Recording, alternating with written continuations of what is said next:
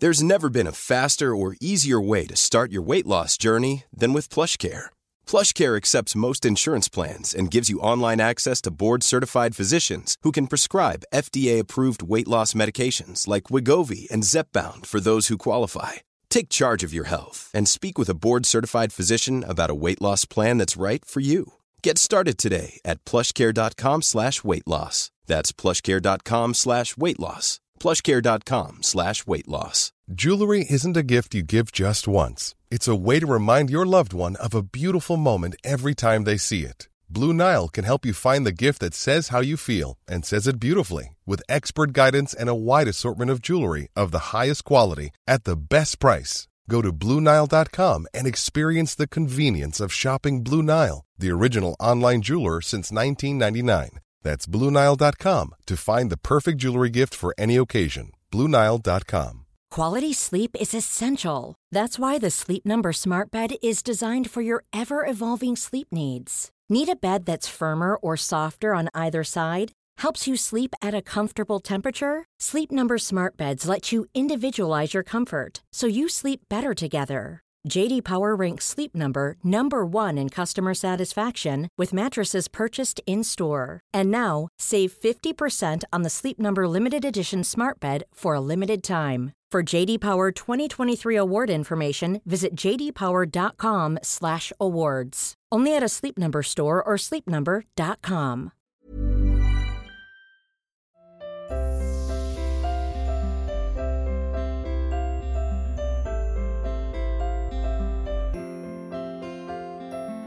I'm Sheila Shoiga, and welcome to Ready to Be Real Conversations, the podcast series where I chat to people of all walks of life.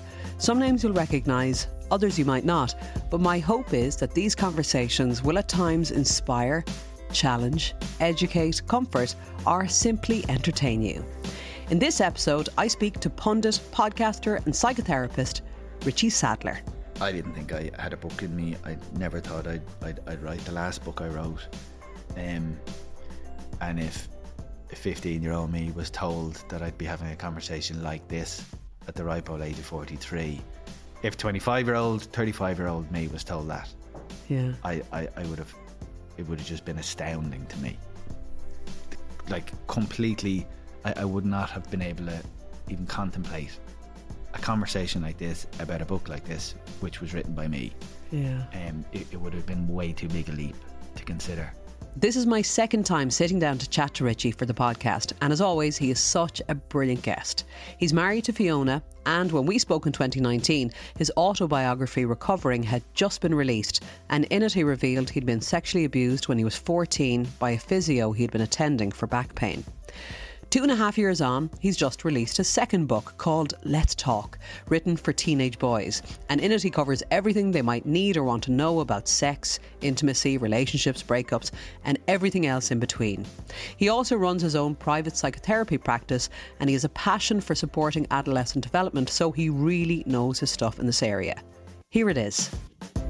I remember when we spoke, and it was back in 2019. So in a pre-pandemic world, you were saying, that's it, I've written the book, I'm not going to I will be writing another. I think I remember the phrase I said to you was something along the lines of I think I told my wife at the time, Fiona, if I ever even mentioned the thought of writing another book, shoot me. And here I am. Here you are. Yeah. No, but look, a lot of time has passed, let's be honest, and I suppose lockdown offered time to write a book. It did. Sure, God, that it presented a lot of challenges, but it offered exactly what you said, a lot of time, which presented new opportunities, and I just went for it. Yeah. The publisher initially kind of said that they approached me and said, would you think of writing something for the age group that are just leaving primary before they get into secondary, the kind of pre-adolescents, just when puberty's kicking in and adolescence kicking in, they're going from a primary world to a secondary school world. And I had to think about it, and I thought, I'm much more comfortable and familiar with the world of lads that are a little bit older than that, because I predominantly work with lads that age. Yeah. And I went back to them and said, what about the 15, 16-year-old age group? And I just went for it. Yeah. But this is what you know. This is what you've been studying. This is what when in your practice you are you're speaking to young people, so you're surrounded by it all the time. You're aware of what the issues are coming up for them. Yeah, like, so if I went to other age groups or wrote about, let's say, girls, or I wouldn't have had the familiarity that I have based on the work that I've been doing for the last few years. So it just felt like the right thing to do, and I thought it'd be worth doing. Like we're chatting now on, because this is a Thursday morning. This is the morning that it's released. Yeah. So congrats. I'm still in the stage where I've no idea, and everyone who writes a book will say this, that the pre-launch or pre-release phase, there's only a very small amount of people have actually read it. They're usually the people involved in the publishing or the editing. You might extend it to a friend or a family member if they have any interest, but like, I can count on one hand the amount of people who've read the whole thing. Yeah. So I've no idea yet what the feedback's going to be. Exactly. So you just, like the last book, you sit there and just brace yourself for all kinds of responses. Well, I think the responses, from my experience of not reading it cover to cover, but reading good chunks of it, I think people are crying out for this. I mean, I know that this will be a book that I'll hold on to and give to my son when he's of the age. Because a lot of us, and look, we're Irish, a lot of us grew up with a very poor sex talk, or none at all, or maybe the book put under the pillow. What was yours? Not really, it was non-existent. And I'm not saying that to be mean or nasty, but it was just the truth of it. So I think normalising, as the book is called, Let's Talk, normalising the conversation around sex, relationships and all that goes with it. Before we get into it, you on a personal level, because back in 2019, you'd got married, you'd finished your masters, your own book, Recovering, was just launched. So you had a lot going on. And now, a few years on, you have had major back surgery and you've been recovering from that and releasing the book. So how is life at the moment? Life is great. It's everything feels like a novelty to me. Now, I know a lot of people on the back of lockdown have been saying this for a while, like sitting with people and making eye contact with people and being out of your house or away from your family or the people you live with. But so I had spinal fusion surgery on the 30th of November, and I was told that for the first 12 weeks I'd more or less have to stay lying down. So for about 22 hours a day I'd be lying down, which was just brings real simplicity to life. That's just what I did. And then to the next 4 weeks of that afterwards, so for the month of March, I was allowed to do a little bit more. And then I went to see the physio last Friday for the latest checkup, and he said, "You're 4 months now." It would, the phrase he used, it would kind of take a sledgehammer to dislodge the fusion that's now in your back. Like, it's solid, you're good to go. And he asked me to do one thing. My shoes were in front of me on the ground, and he said, "Just pick up your runners there." And I did, and the way I picked them up was the way I've been picking up things for years. I kind of went down in a really awkward way, as if I was protecting myself, or as if I was expecting to feel pain. And I made to be an old man groan out of me, like the noise you'd expect from a fellow who's in his 60s. And that's just the way I've. And he said, "No one picks up the shoes like that, and you don't have to anymore." Brilliant. So it's like a confidence thing, or a mindset shift now that I have to. That I'm really looking forward to. Going, it's not going to hurt if I do really basic things anymore, so just go and do them. So Fiona is like really excited by the prospect of being married to someone who can go for walks, or maybe who doesn't say after an hour and a half of a night out, "Is there any chairs around? Like, can we go home?" Yeah, okay. So God knows what life will be like from here on in, but I'm delighted I'm out of the bed. I'm delighted I got it done. That must have been hard. It was 22 hours. Yeah. Now they get me really. I've had loads of surgeries before, and the advice afterwards in terms of pain management was, here's some tablets to take if you need them. Right. But the advice here was, here's the tablets that you take. Mm-hmm. So you don't wait till you're in pain and respond. Just kind of keep it topped up. Yeah. So, which was great. So I was relatively comfortable. Now, I was out of my mind. Right. They were really, there was the strongest stuff ever. Right. So for most of December, I was kind of lying there a little bit tuned out of the world, which was fine. I didn't have to do anything. Like, I had no responsibilities. No one was expecting me to go anywhere. I just shut down everything. Okay. And Fiona was minding you.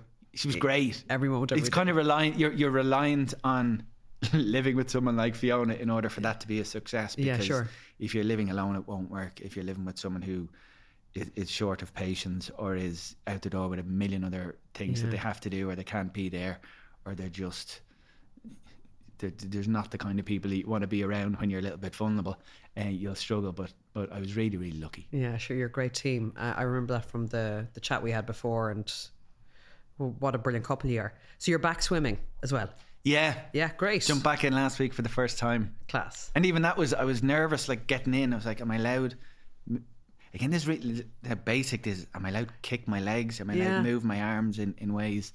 Because having spent 12 weeks being told you don't reach for anything, don't twist, don't turn, don't bend, just be very, very careful. So I just have to get all that advice out of my head, and just go and live. Yeah, brilliant. So inside the book you say, for my 15-year-old self, which anyone who's read Recovering, I felt it, you know, I really did. I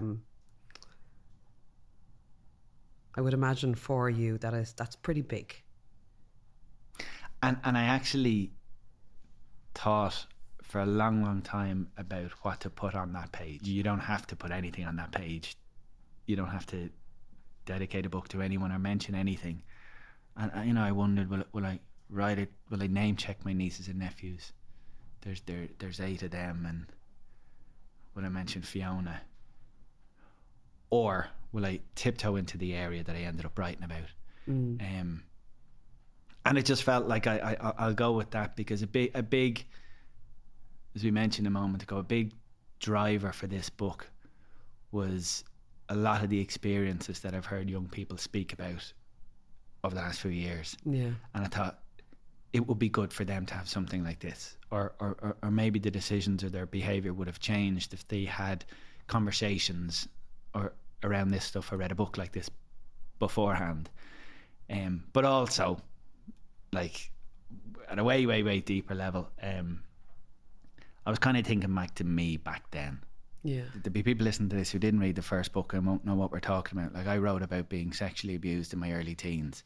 So I do think when we often talk about young lads in relation to sex education, for lots of understandable reasons, the focus is often on, this is important for them to know so that we can protect girls, or it's important for them to know so that they won't wrong other people. And there's a section in the book where I write about consent. It's like, lads, I'm sure you've heard people talk about the importance of respecting your partner. That's absolutely essential. But do not forget, like, you're worthy of respect too. Yeah. And when we talk about respecting your partner's body or your partner's voice and all of that, remember you have a voice too, and that you're worthy also. So obviously that comes from a very deep place, but it's an important part of the conversation for young lads. Of course it is, yeah. Now, I know it is aimed at, as you said, young lads, but I do think that even though it's not written for teenage girls, I think we can all, including myself, I think this is not just a book for teenagers. I think the parents of teenagers would get a lot out of reading it. Yeah, I had one message on Twitter already this morning from a woman who said, just read it. My lads aren't of the age yet to read it, but I've gotten a load of pointers in what to say and insights into the kind of dilemmas and challenges they're going to face. Because we forget so much. We do forget what it's like to be a kid, teenager, when the body starts to change and what's going on for us. Like, it is, you have to bring yourself back to that to have kind of understanding for what they're going through. But we don't have to, because we just read the book. Yeah, but you're right. I do think we all, like, one of the most common things I get in my practice when the parents are sitting in front of their teenager and me in the first session, and they explain as best as they can, they explain the behaviour or the thinking or the world that their son or daughter is in. And often it comes with a bit of, like, you know, we wish he didn't do this, or she's a bit like this, and it's a bit of judgment or a bit of something. And I kind of invite him then to go, they're 15, are they? Yeah, okay. Can you remember what you were like when you were 15? I know it's a long time. Can you think back? Like, can you remember what conversations were you having with your parents? How much did you listen to mum or dad? Or how comfortable were you saying X, Y, and Z? And And then they spend a little bit of time and they go, oh God, no, Jesus, no, I wouldn't have said that to mum, wouldn't have said to dad. Sure, I stayed in my bedroom. I wouldn't even sit with them when they were 15. And I said, were you good friends? Were you close? Jesus, no, it's like a battleground. Yeah. It's okay. There you go. So you can relate and identify with the experience of the young person sitting right next to you. And I think we do that often. Like the most common thing is I'll sit in front of somebody and the parents, and basically what they want to say is, will you get my 15-year-old to act as if they're 30? Right. Get them to think like a 30-year-old who's an adult, who has life experience and who knows the link between their behaviour and the consequences of the behaviour, and they can be empathic of all other people, and they can think through their choices before they act. See, that's lovely, but that's not how 15-year-old brains work. No. So there's a process here, and there's time that we have to be to consider. But let's get talking. It sounds like it's actually the parents that need a lot more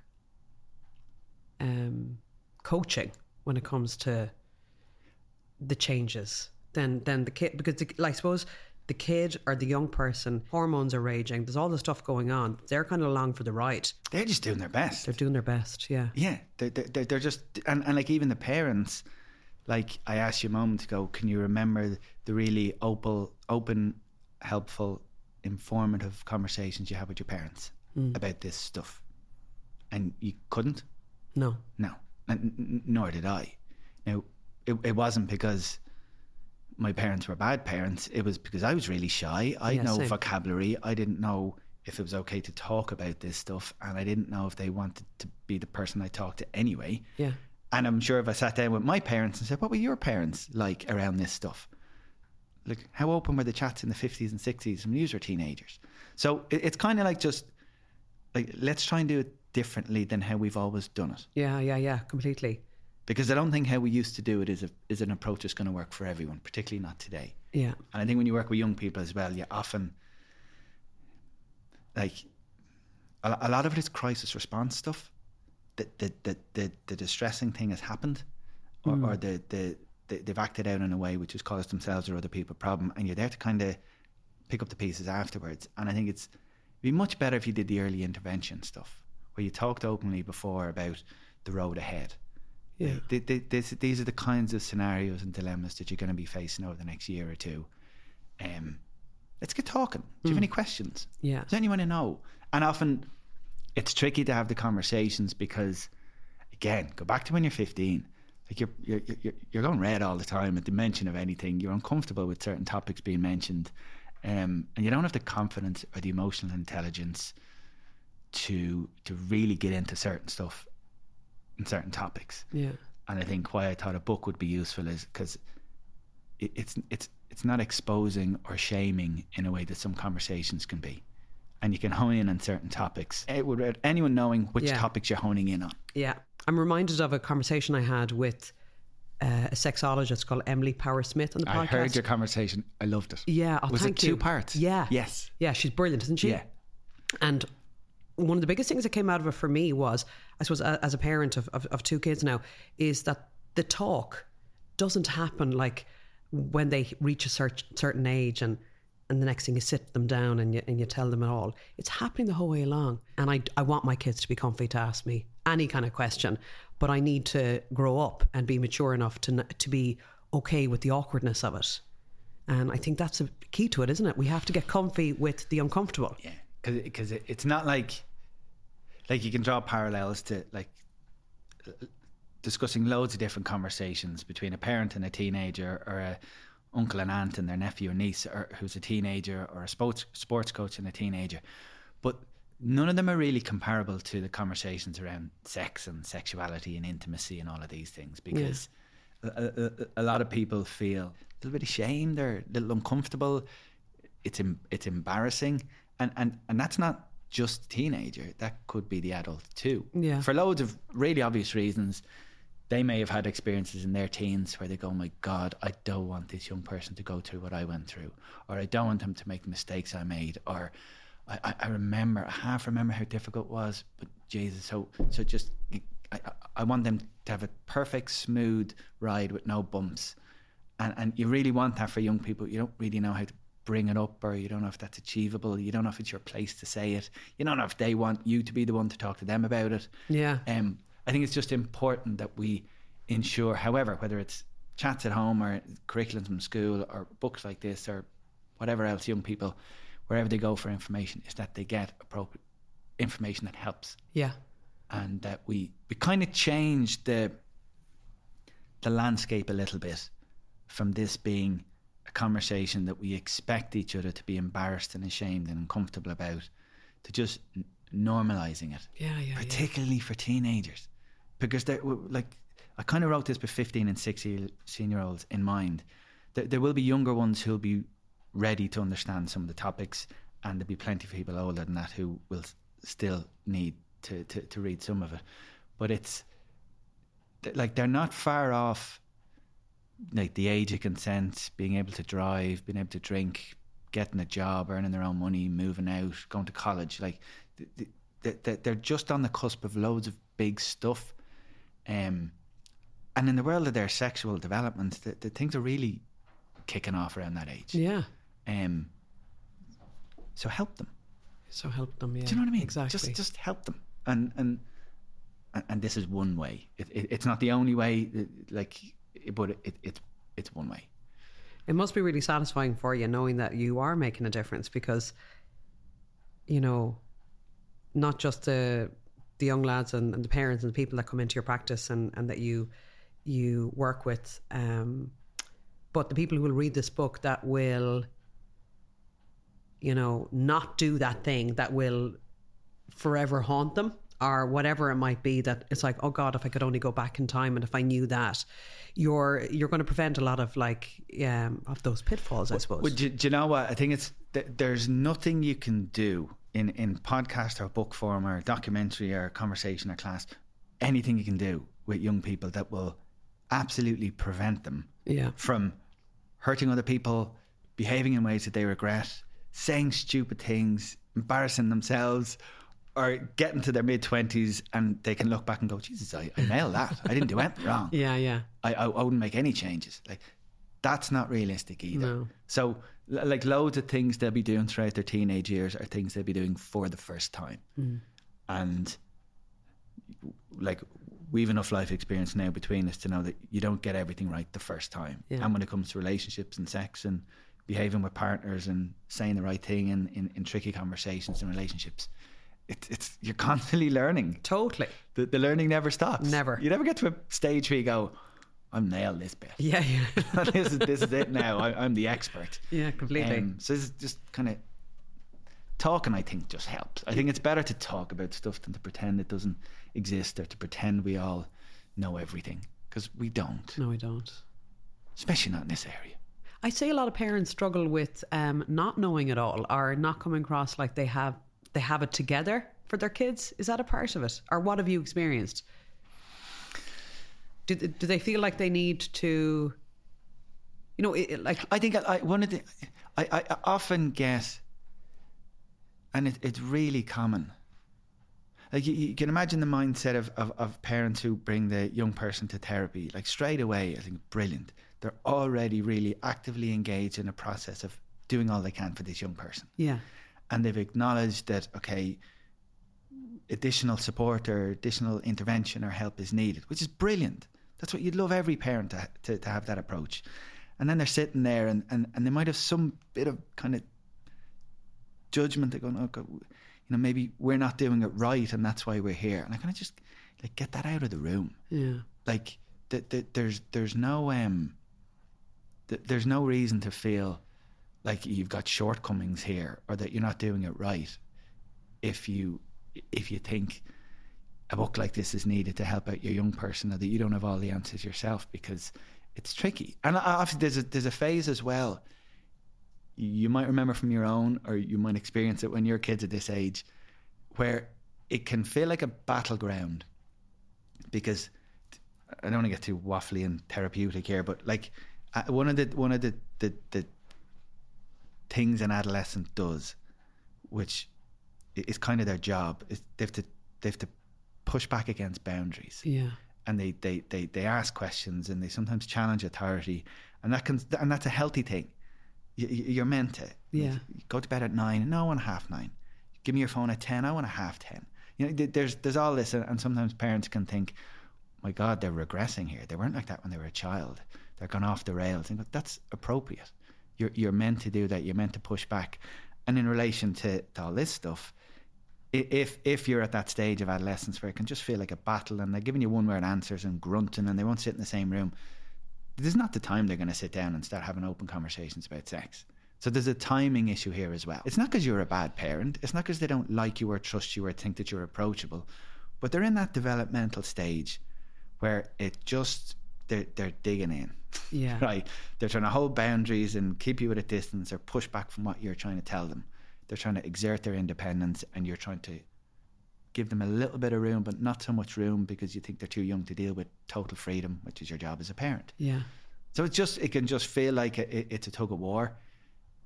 But that's what sometimes anyone who's listening to this, who's a parent of a teenager, would be nodding away going, Jesus, yeah. Yeah, well, I know a lot of people who are, and they don't hold back in telling me how the phase I'm in now. It's the phase. It's the developmental phase. It's not a commentary on your poor parenting skills or the decline of your relationship with your son or daughter. It's what they need to go through to get to where they want to be, which is an adult that can stand on their own 2 feet and can respectfully and with emotional intelligence assert their boundaries in lots of different areas of their life. But to get to that point, they've got to push back against someone, and parents are in the front line. Yeah, of course. I mean, it's all relative, but friends of mine who do have kids in that phase of life, they do tell me, like, you know, enjoy this now where you're at. Because they love you. They give you cuddles. Yeah, because when it gets to our stage, they don't want to know. They don't want to, you know. If you want cuddles then during teenager, get a dog. Yeah.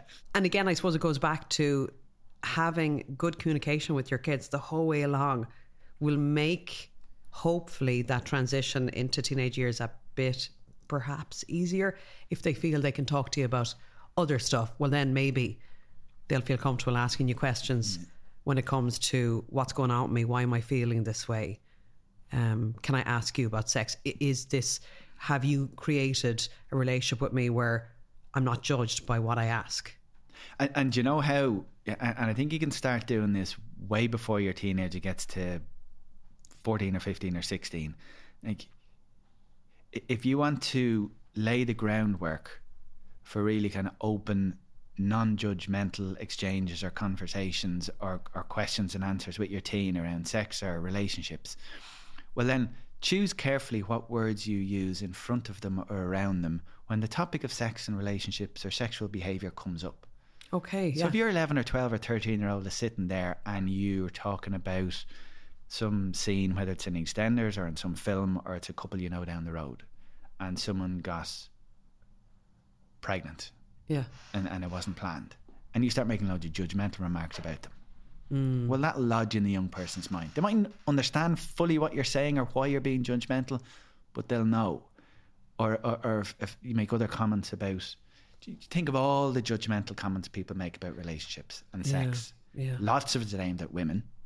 Yeah. In particular. But it's not all. Some around lads as well. So all of that stuff as well. And if sex is never discussed in your house throughout the whole childhood, you're kind of giving your young person in the house a message that sex is not something people discuss. Yeah. And it's not something you're clearly comfortable to discuss because you've never mentioned it throughout my whole childhood. Yeah. So when I get to 14 or 15 and I have questions, and mum has never mentioned sex, and if the sex scene on TV, the channel gets changed and no one talks about it, or you know, your uncles and aunts have broken up and there's no discussion about the relationship ending, and it's just not discussed, well then you're not going to be the go-to person for that young person because you've given them a slow to consistent messaging from day one. I'm not available for this. Yeah. This is not my terrain. So, and that's, again, I'm always mindful here sounding judgmental of certain approaches. That's an approach. And I bet if there's a person listening to this who's never mentioned sex in front of the young person, that's probably a good reason. Yeah. They probably didn't have open conversations about it. They may have had experiences of their own, which the conversation could be triggering for them. Yes. And we are products of our own upbringing. It actually takes a fair bit of work, probably, to unlearn stuff that we've gone through. Loads of my adult clients in my therapy practice over the years, a huge amount of the focus was that. Yeah. It was they heard certain things during their adolescence or had certain experiences which lodged in their brains, and like a seed grew and grew and grew. Yeah. And they got to the age of 35 or 45 or 55, and they've spent 20 or 30 or 40 years having an internal conversation in their head based on the thing they said or did or heard or saw when they were a teenager. Whoa. So, and it can have a massive impact on the rest of your life. Of course it can. So if you talk to someone now who's having whatever experiences in whatever area of their sexual development, and you can just, in really non-shaming, non-judgmental, nurturing, kind of loving ways. Yes, yeah. Then you set them off into their adulthood in a much healthier direction than the young person who's kind of grappling internally with what they've just done and goes, Jesus, what's this say about me? And you spend your adult life hammering yourself. Yeah, yeah. It's a real invitation for us as adults, us as parents or aunts or uncles or anyone that has a connection with the younger person, to bloody do the work. Get okay with it yourself. That's what I'm really feeling from you. That you can't expect a teenager to be comfy if you're riddled with shame and judgment and awkwardness. You know, so we have to get comfy with the messy stuff. We haven't even spoken. People are probably listening going, will she ever ask him what's actually in the book? So I mean, you really do cover it all. It's, from sexual desire, sexting, safe sex, even putting on a condom, which I thought was absolutely brilliant, because again, like all things, there's an assumption that you give a young lad a packet and he knows what to do, but sure, how would he? He's never done it before. And that came from myself and Elaine Burns, a colleague of mine. We used to do a sexual health workshop in a module in my old school, and it was a 6-week thing, and the final week was always the week that was always the most fun. Okay. So it was about safe sex. So there's the bit about STIs, and this is the symptoms of each one, and this is how they're contracted, and this is how they're treated. But then there's the bit about, well, how do you prevent that? Yeah. So we'd have big bag full of condoms, a lot of plastic looking penises, and we'd invite them to who's going to come up to the class and try it. Right, okay. I can imagine the giddiness and the excitement course. and the buzz when you're 15 and you've 25 your mates in the class and someone's just been asked, come up and show us how you use a condom. Yeah. And then we give everyone a go, and then just circulate a load of different plastic penises, and everyone gets to try. And we go around and go, well, this is what, don't have an air bubble at the top, and put it on the right way, and this is how you take it off. Really practical stuff. So you're going way beyond lectures about the dangers of pregnancies or STIs. Yes. You're going to actual helpful stuff. Going, if you want to have sex, go and have sex. It's potentially great. If you don't have sex, don't have sex. Yeah. Just assert those boundaries and you're fine. But if you do want to have sex and you don't want to get pregnant and you don't want to get an STI, this is one of the really, really, really effective and important ways of preventing both. And here's how. There's no judgment, no shame, no anything. Because you're not approaching it that way either. So they're vibing off they'll pick up on whatever your kind of energy is. But also there's a thing, and this is not just in terms of, like, for example, if they were to do it wrong, right? Like, it would be completely ridiculous of myself or Elaine in that classroom to turn around and reprimand them for getting it wrong. Of course, because you don't expect expertise from a 15 or 16-year-old in an area that no one's ever talked to them about or demonstrated to them about. So that's why I think just a conversational approach is better than they're fiddly enough things anyway for adults, let's be honest. Yes. Come on. And if you chuck in then being drunk or out of your head and drugs and awkward, and you fancy this girl or this guy, that's the real life stuff rather than just the one sentence stuff that you can summarize in a tweet about the importance of safe sex. That's great, but it's not helpful to a young person who needs a bit more. When does the energy go from giddy messing, slagging, jeez, look at your man doing it, well, you know what I mean, to all right, now I know how to actually do this when the time comes in the class. So and it's always the most fun. So someone will come up and put the condom on, and then we'll distribute them, and they'll all do loads, and And you can see around the class that people are doing it, and they, they're praising each other, or they're a little bit competitive or whatever, and someone will always blow it up and put it on their head. Right. There's always a guy. And they're important too, those lads in those classes, because you want to be able to harness all the nervous energy and the giddiness and the hormones. And the laughter is release. Exactly. If you go into a classroom setting like that, or a conversation with a young person, and you expect them to be all, it's like sitting there and you're not understanding the person you're talking to, or the world in which they're in. Even if you got a group of adults into a room to put condoms on like penis looking like things, yes, there'd be lots of laughter. Exactly. Come on.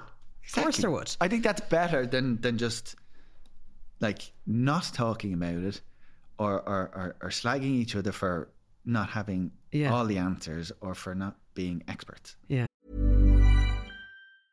When you're ready to pop the question, the last thing you want to do is second guess the ring. At BlueNile.com, you can design a one-of-a-kind ring with the ease and convenience of shopping online. Choose your diamond and setting. When you find the one, you'll get it delivered right to your door. Go to BlueNile.com and use promo code LISTEN to get $50 off your purchase of $500 or more. That's code LISTEN at BlueNile.com for $50 off your purchase. BlueNile.com, code LISTEN. Ever catch yourself eating the same flavorless dinner 3 days in a row? Dreaming of something better? Well, HelloFresh is your guilt-free dream come true, baby. It's me, Keke Palmer. Let's wake up those taste buds with hot, juicy pecan-crusted chicken or garlic butter shrimp scampi. Hello Fresh. Stop dreaming of all the delicious possibilities and dig in at HelloFresh.com. Let's get this dinner party started.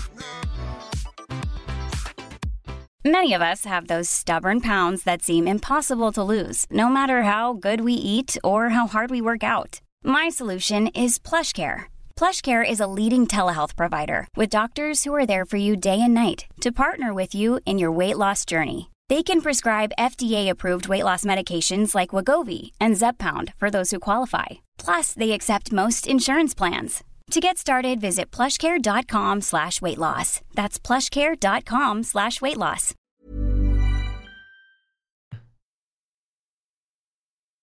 Lots of the chapters or the sections in the book I really liked, but I thought your section on porn was brilliant because, again, it's a very realistic, let's talk about it.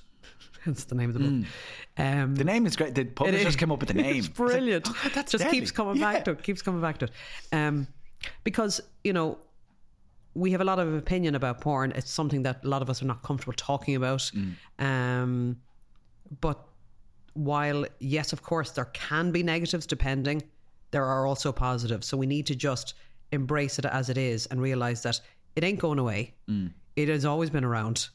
And yes, there is the bigger issue nowadays of the access that young people have to it at an earlier age that I was even aware of until I spoke to Emily Power Smith, and she was kind of saying usually from the age of 11 young people have access to porn, which I did, I'm not going to lie, I personally found a little shocking, but I'm glad I know that and that we need to be aware of that, and I think it is a bit of a shame if you're seeing a lot at an early age, because there is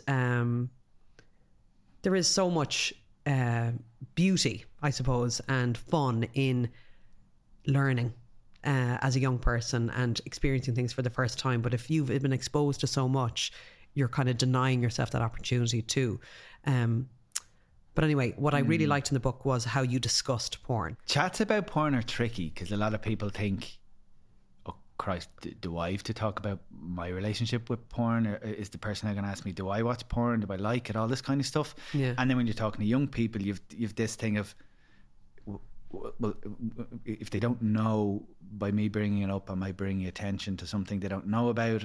Are they old enough? Like, what's the right age? How do I know they're... all this kind of stuff. But you're right, like, I'd be familiar enough for that, what Emily told you. Like, if you give a young person an iPhone, or you give them a young person a smartphone, or even if they don't have one, they'll be hanging around with someone who does, or, like, they've access to stuff that just didn't exist when me and you were 11. Yeah. It just didn't. So there's lots of stuff that we'll chat around here, or that anyone who's ever worked with teenagers, like with any generation, they'll see again and again. But with this generation of teenagers, they just have a different landscape to navigate through in the ways that we didn't. Yeah. Like I remember, I think you'd have the odd VHS, like a video. Yeah. Like I assume most people listen to this know what a video is, but a lot of teenagers will have literally never seen or held a video. Yeah. It's just not in their world. And you might get a video. Some of the older lads in the estate might have a video, and you might hear about the video. And if you all happen to be in a free house at the time, you might see a section of it. Yeah. There'd be a magazine maybe on a trip with a school or a football team. Like, man, the simplicity of that world. Yeah. But now the world is different. That they've access to so much information about sex and so much imagery and footage of sex. And what that's doing to the young mind. That's the important thing, because I think, again, me and you have enough life experience to know that there's loads of different ways to have sex, and there's loads of different ways that your partner might enjoy sex, or you can communicate about sex, or you can just you know the landscape, because we've been in it for a while now. But when you're 15, it's first of all really appropriate that you get excited about sexual imagery and sexual footage. Yeah, it's appropriate to be curious. That's what's meant to happen. So you remove any of the judgment about, oh my God, he's watching, oh my God, he likes sex, he's turned on by sex. Yeah, like so remove that, because that's normal, healthy development. And the thing with porn is, particularly to people at that age, they've no reference point to real experiences yet. They're in the main very inexperienced cohort you're talking about, and they're just starting to have certain experiences, or their friends are. So if they're watching porn, the way I kind of approach it in the book, it's not obviously a finger wagging, lecturing, warning kind of chat. It's just, this exists. I'm sure you're excited by sex and curious about sex. It's totally appropriate you'd want to learn more about it. It's totally understandable you'd like to be good at it the first time you do it, or have it, whatever language you want to use. So it makes sense, actually, when I think about it. Why wouldn't you look at porn at some point? However, because you've no real life experiences and no adult talks to you about this, and you probably don't discuss the porn scenes you watch with your parents, you're going to be left on your own to work out which is the bits I should kind of replicate when I'm in that situation, and which are the bits that will get me arrested if I do. Yeah. And you've got to acknowledge, in porn, some of them are healthy sex scenes, and some of them are actual crime scenes. Yeah. But there won't be a notice on the screen telling you which is which. Like, me and you could watch or be aware of a scene where, I don't know, maybe a woman is repeatedly smacked, or she's spoken about in a really derogatory way, or she repeatedly says no, but the man, or the more than one man, just ignores the no and keeps going. Like, those scenes are all over the internet. They're all over porn, and you don't have to go digging too deep for them. So if you're a young person trying to work out, I want to have a partner one day, let's say a girl, I want to have a girlfriend one day, and I want to have sex, and I want to be good at it, and I want to make sure they're enjoying it. Porn will teach me. Now, that's a really rational way for a young person to think. Yeah. And so he'll see all these people being mistreated in porn and go, wow, she seemed to really like that. The more she was called a whore and a slut, and actually smacked across the face, or on the backside, or spat on, or really, like, again, there'll be somebody listening to this going, oh, actually, that's part of my sex life, and that's fine. You're an adult. You get to consensually work out with your partner whatever the hell you want to do in a bedroom. But if you're a 15-year-old, we've got to help them tease out healthy from unhealthy, consensual, non-consensual, like, okay, criminal. Yeah. And that's why I kind of took that approach. Yeah.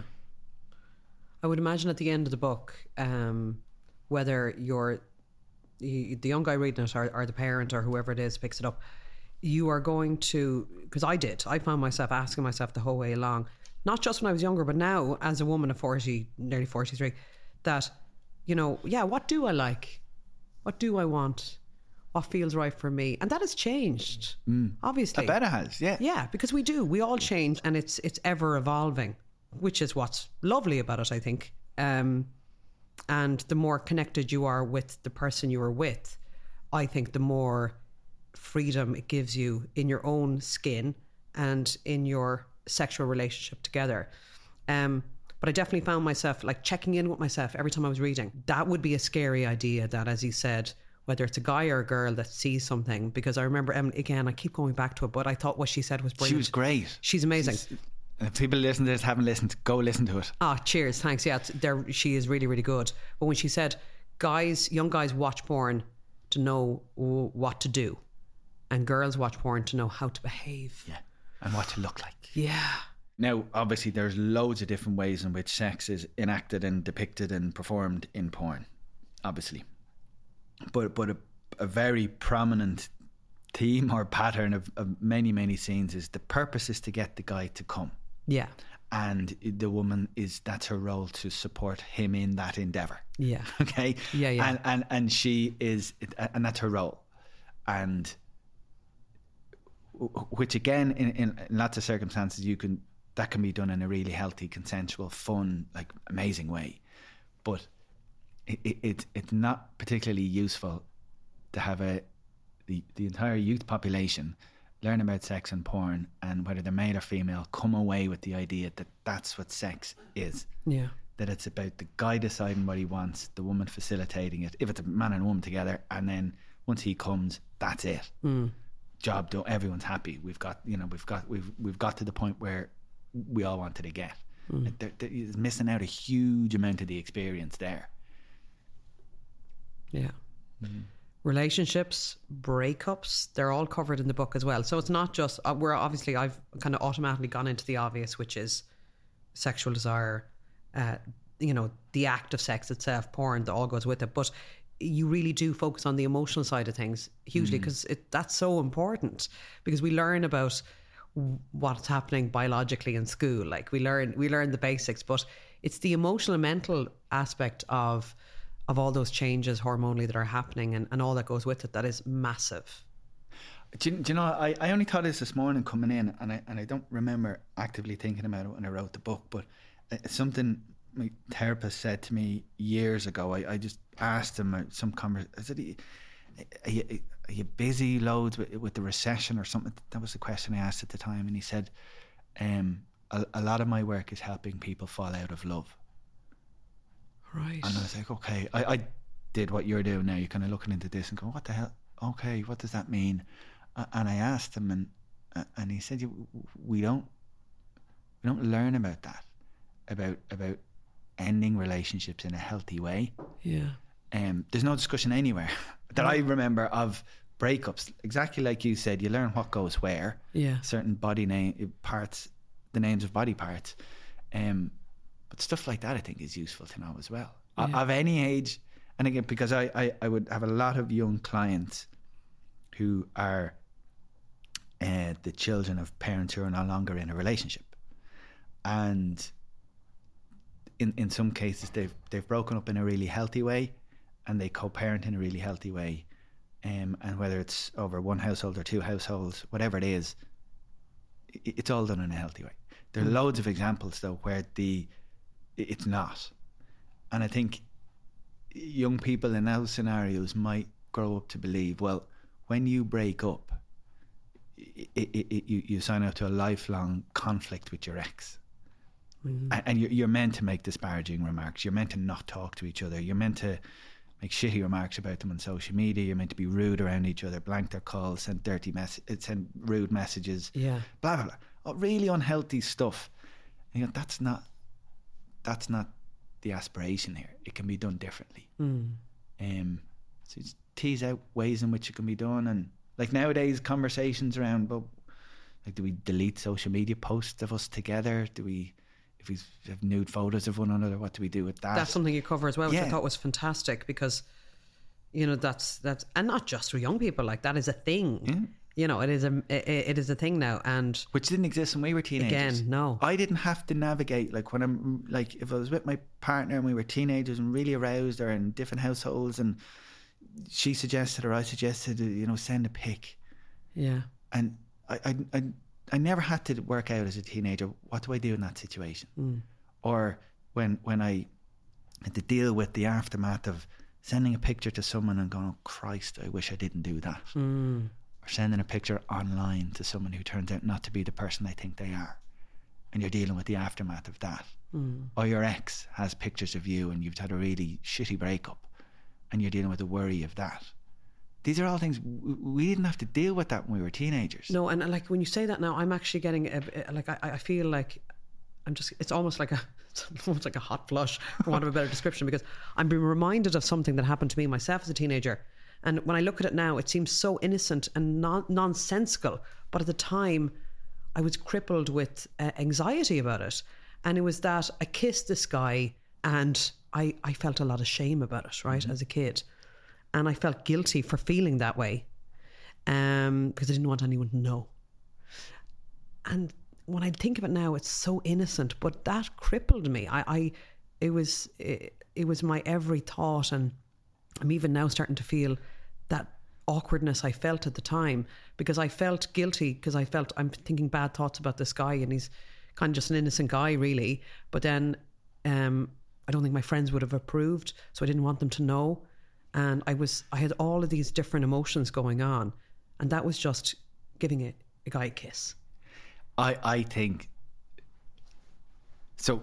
You're sitting there, and I'm just imagining what would I be like if I had sent that guy a photo, or he had sent. Do you know what I mean? I'm just going, that is a whole other realm. So what you're doing now is you're getting in touch with your teenage self, which is what we said a moment ago. Like a lot of us, because it's so long ago, we forget or we don't think, and we expect certain responses or certain abilities or certain patterns of thought from the young person we're talking to, and we forget that things which, to use your words, are relatively innocent and really low level can feel so overwhelming, and in times can feel catastrophic, and like, so you have to be really just empathic and just remember, oh yeah, we're not talking to someone who's got a loads of experience and loads of perspective and have been on the life journey long enough to realise that, you know what, this will pass in a few days, and in the bigger scheme, no one matters. You're talking to a group of people who, you know, they don't want to go to school because they have a cold sore and they think the whole room will look at them. Yeah, they're so embarrassed by the thing they did or didn't say last Friday, or there's a picture and they look really bad in the picture or not, and the picture went online. These are things that are like really overwhelming to a young person. To an adult, you go, don't be such a drama queen. Sure. Don't be such a melodramatic little shit. Yeah. But in the mind of a young person, it's all consuming. It's all consuming.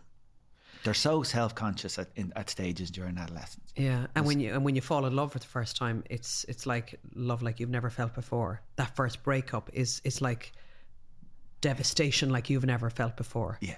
And as you said, having empathy for that, not dismissing it, is so important. God, I'm having so many flashbacks. But I like this. Like this is we're doing just what, like, it was having a chat. Yeah, that's what it's all about. I think conversations like this are worth having. Ideally, not with a microphone for most people. Yeah. They'd prefer not to have these conversations aired, but I think when you have chats like this and you remember little bits of your own teenage experience, you just immediately develop a bit more understanding or empathy for a teenager, and I think that's a good place to start. Yeah. Rather than go in going, this is what you should do. Like, teenagers are full of adults telling them what they should do, but adults who kind of approach it with understanding and empathy for what they're going through, that's a really good place to start. Yeah. What's been the reaction with friends, family who've read it? The only person I know who's read it all is my mum.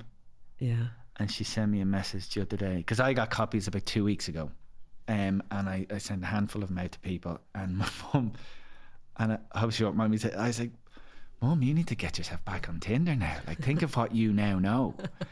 You didn't know before you read this. And she makes some jokes. She says, oh, listen, all I need to do is order a pizza now. I read the porn section. I know what happens when pizzas get delivered. So that was a nice little chat with my my mother. Yeah. But it's And you know, in a way, I'd prefer to have these conversations where I wasn't here promoting a book, because it sounds like I'm just promoting a book. But I think the issues in it are worth promoting, and they're worth talking about, and conversations with one another are worth having. Yeah, and again, it's back to what you have written in the book for your 15-year-old self. Look how far you've come. Look at all the work you've done, primarily on yourself, that you now can help other people as a result of your training, of all the self-reflection you did yourself. And, you know, I know it's an overused term, but the journey you've gone on yourself. I think, like, I'm sure it is, like, another reason to write a book, which is promoting open conversations, or that's titled Let's Talk, is because I suppose I would have had a lot of experiences or years of my life where there was stuff I wanted to say that I couldn't. Yeah. And or that I had feelings of shame or embarrassment or discomfort about some of the things I did or didn't do in this area of my life. And then when I wrote the book a few years ago, I remember going, Jesus, this is mad. I'm after writing down the most personal stuff, the most intimate stuff, the stuff I never spoke to my closest friends about. And then I had a lovely moment a week ago, where my wife's cousin works in the prison system, and she in the prison service, and she had asked me a while ago, will you come into Wheatfield Prison, because we've got a rake of books, copies of your first book, and we just, I think the lads would really appreciate if you come in and spoke to them. Right. And I went in last Friday, and I sat up at the top of the hall, and my wife's cousin sitting next to me asked me a few questions, and the group of people in front of me, 95% of them I'd say were the prisoners, and there was some staff. I don't know how many of them, maybe 50, 60, 80 people, I don't know what. And I spoke with complete comfort, total comfort, about all of the things that I used to never say to people. So about my own stuff with drink, or my own stuff with shame around what happened to me when I was a teenager, or going to therapy, or attending therapy, or, you know, talking with, you know, you say things that you don't think lads should talk about, or you don't admit, or you don't show your vulnerability or your weakness. All that stuff, all bollocks. Yeah. Am I allowed to swear? Yeah, of course. And it was lovely just to be able to sit there, and then a few of the lads come up afterwards, and then they started opening up a little bit about stuff that they were dealing with or had dealt with. And it's just all that stuff. It's like we all have stuff. We all have stuff that we haven't said to people, or when we think about it, we get a little bit embarrassed or ashamed, and we think we're unique in that. Yeah. I'm the only person who's think this. I'm the only person who's done that. And if my friends or my family knew I said or did that, or did or didn't do that, what would they think of me? And it just, offloading that, or processing that, or just getting rid of it is a worthwhile pursuit. Yeah. And I think it starts by chatting. Yeah, it does, yeah. Yeah. To the right person in the right forum. Yeah. Usually less private than a podcast. Yeah. But this is why I love chats like this. Well, also with people like you, because you are clearly extremely comfortable, which then puts me at ease, because if you were anyway awkward, I'd feel that, you know, and vice versa. Do you get embarrassed about anything anymore? I'm sure if you really pushed me here I might, but I can't think of anything. Yeah. Like all the usual stuff, like around sex or that's you. Actually, that's the go-to place. That's the first category that come up in my head where you mentioned the word embarrassment. Yeah. That's the area that I most associate, that I think most of us feel that in that area of our life. Totally. Which is mad, isn't it? It is. Because it's such a normal, natural because we're all having part. it. Yeah. We all exist because of it. Yeah, exactly. And yes, we're unsure where to go when the topic is mentioned. Yeah. Because there's so much feckin' judgment, and women should do it. This is appropriate do's and don'ts for females, and this is appropriate do's and don'ts for lads, and I don't know. There's surely a different, better way. Yeah. Well, this is a massive step forward in that regard. You really have covered it all. I just want to know now what the next book is going to be. I will go home and tell Fiona if I ever mention the thought of writing another book, you were to shoot me. Okay, this is now the second time you've said this. On record. I like it's gas. I didn't think I had a book in me. I never thought I'd write the last book I wrote. And if a 15-year-old me was told that I'd be having a conversation like this at the ripe old age of 43, if 25-year-old, 35-year-old me was told that, I would have, it would have just been astounding to me. Like completely, I would not have been able to even contemplate a conversation like this about a book like this, which was written by me. Yeah. It would have been way too big a leap to consider. But it's possible. That's how life works out, isn't it? Yeah. I started all that in the very private, safe space of a therapy room. Sure, yeah. And I think a lot of that will be the start for a lot of people. Yeah. I think it's important message. It's an important start. It's an important thing to say because we probably all have memories of where you say something to somebody and they don't react the way you want them to. There's a time and a place for certain conversations, and there's certain people, and we all have them, who but they're not the person that can hear this or will be able to listen to this or can support me or respond in the way that I think I need. Or there's just some people who you think they'll just listen. They won't tell me what to do, but I'll feel better after speaking to them. Yes, yeah. We all have them, so it is good to talk, but it's important to choose carefully who you speak to about the personal stuff, the intimate stuff. It's really good because there is, because you can't take it back if you do decide to open up to somebody who's just not able for it or will. Ever catch yourself eating the same flavorless dinner 3 days in a row? Dreaming of something better? Well, HelloFresh is your guilt-free dream come true, baby. It's me, Keke Palmer. Let's wake up those taste buds with hot, juicy pecan-crusted chicken or garlic butter shrimp scampi. Hello Fresh. Stop dreaming of all the delicious possibilities and dig in at HelloFresh.com. Let's get this dinner party started. Even when we're on a budget, we still deserve nice things. Quince is a place to scoop up stunning high-end goods for 50 to 80% less than similar brands. They have buttery soft cashmere sweaters starting at $50, luxurious Italian leather bags, and so much more. Plus, Quince only works with factories that use safe, ethical, and responsible manufacturing. Get the high-end goods you'll love without the high price tag with Quince. Go to quince.com/style for free shipping and 365-day returns. Imagine the softest sheets you've ever felt. Now imagine them getting even softer over time. That's what you'll feel with Boll & Branch's organic cotton sheets. In a recent customer survey, 96% replied that Boll & Branch sheets get softer with every wash. Start getting your best night's sleep in these sheets that get softer and softer for years to come. Try their sheets with a 30-night guarantee. Plus, get 15% off your first order at BollandBranch.com. Code BUTTERY. Exclusions apply. See site for details. Say the wrong thing, you can't really take that conversation back. Yeah, it's a really good message. Look, I wish you the best with it. I don't need to wish you the best with it because I know it's going to be a huge seller and it's absolutely brilliant. As I said to you, I'm going to be holding on to it for my own son, and maybe you should just write one with Fiona about the female perspective next time, because we need one of those too. Leave that with me. Yeah. Okay, that's the next one. Richie, thanks a million. Thanks a million. Thanks for asking me back. If you enjoyed this conversation, you can go back and listen to our earlier chat if you missed that one. And why not check out the episodes I recorded with sexologist Emily Power Smith as well. You've been listening to Ready to Be Real.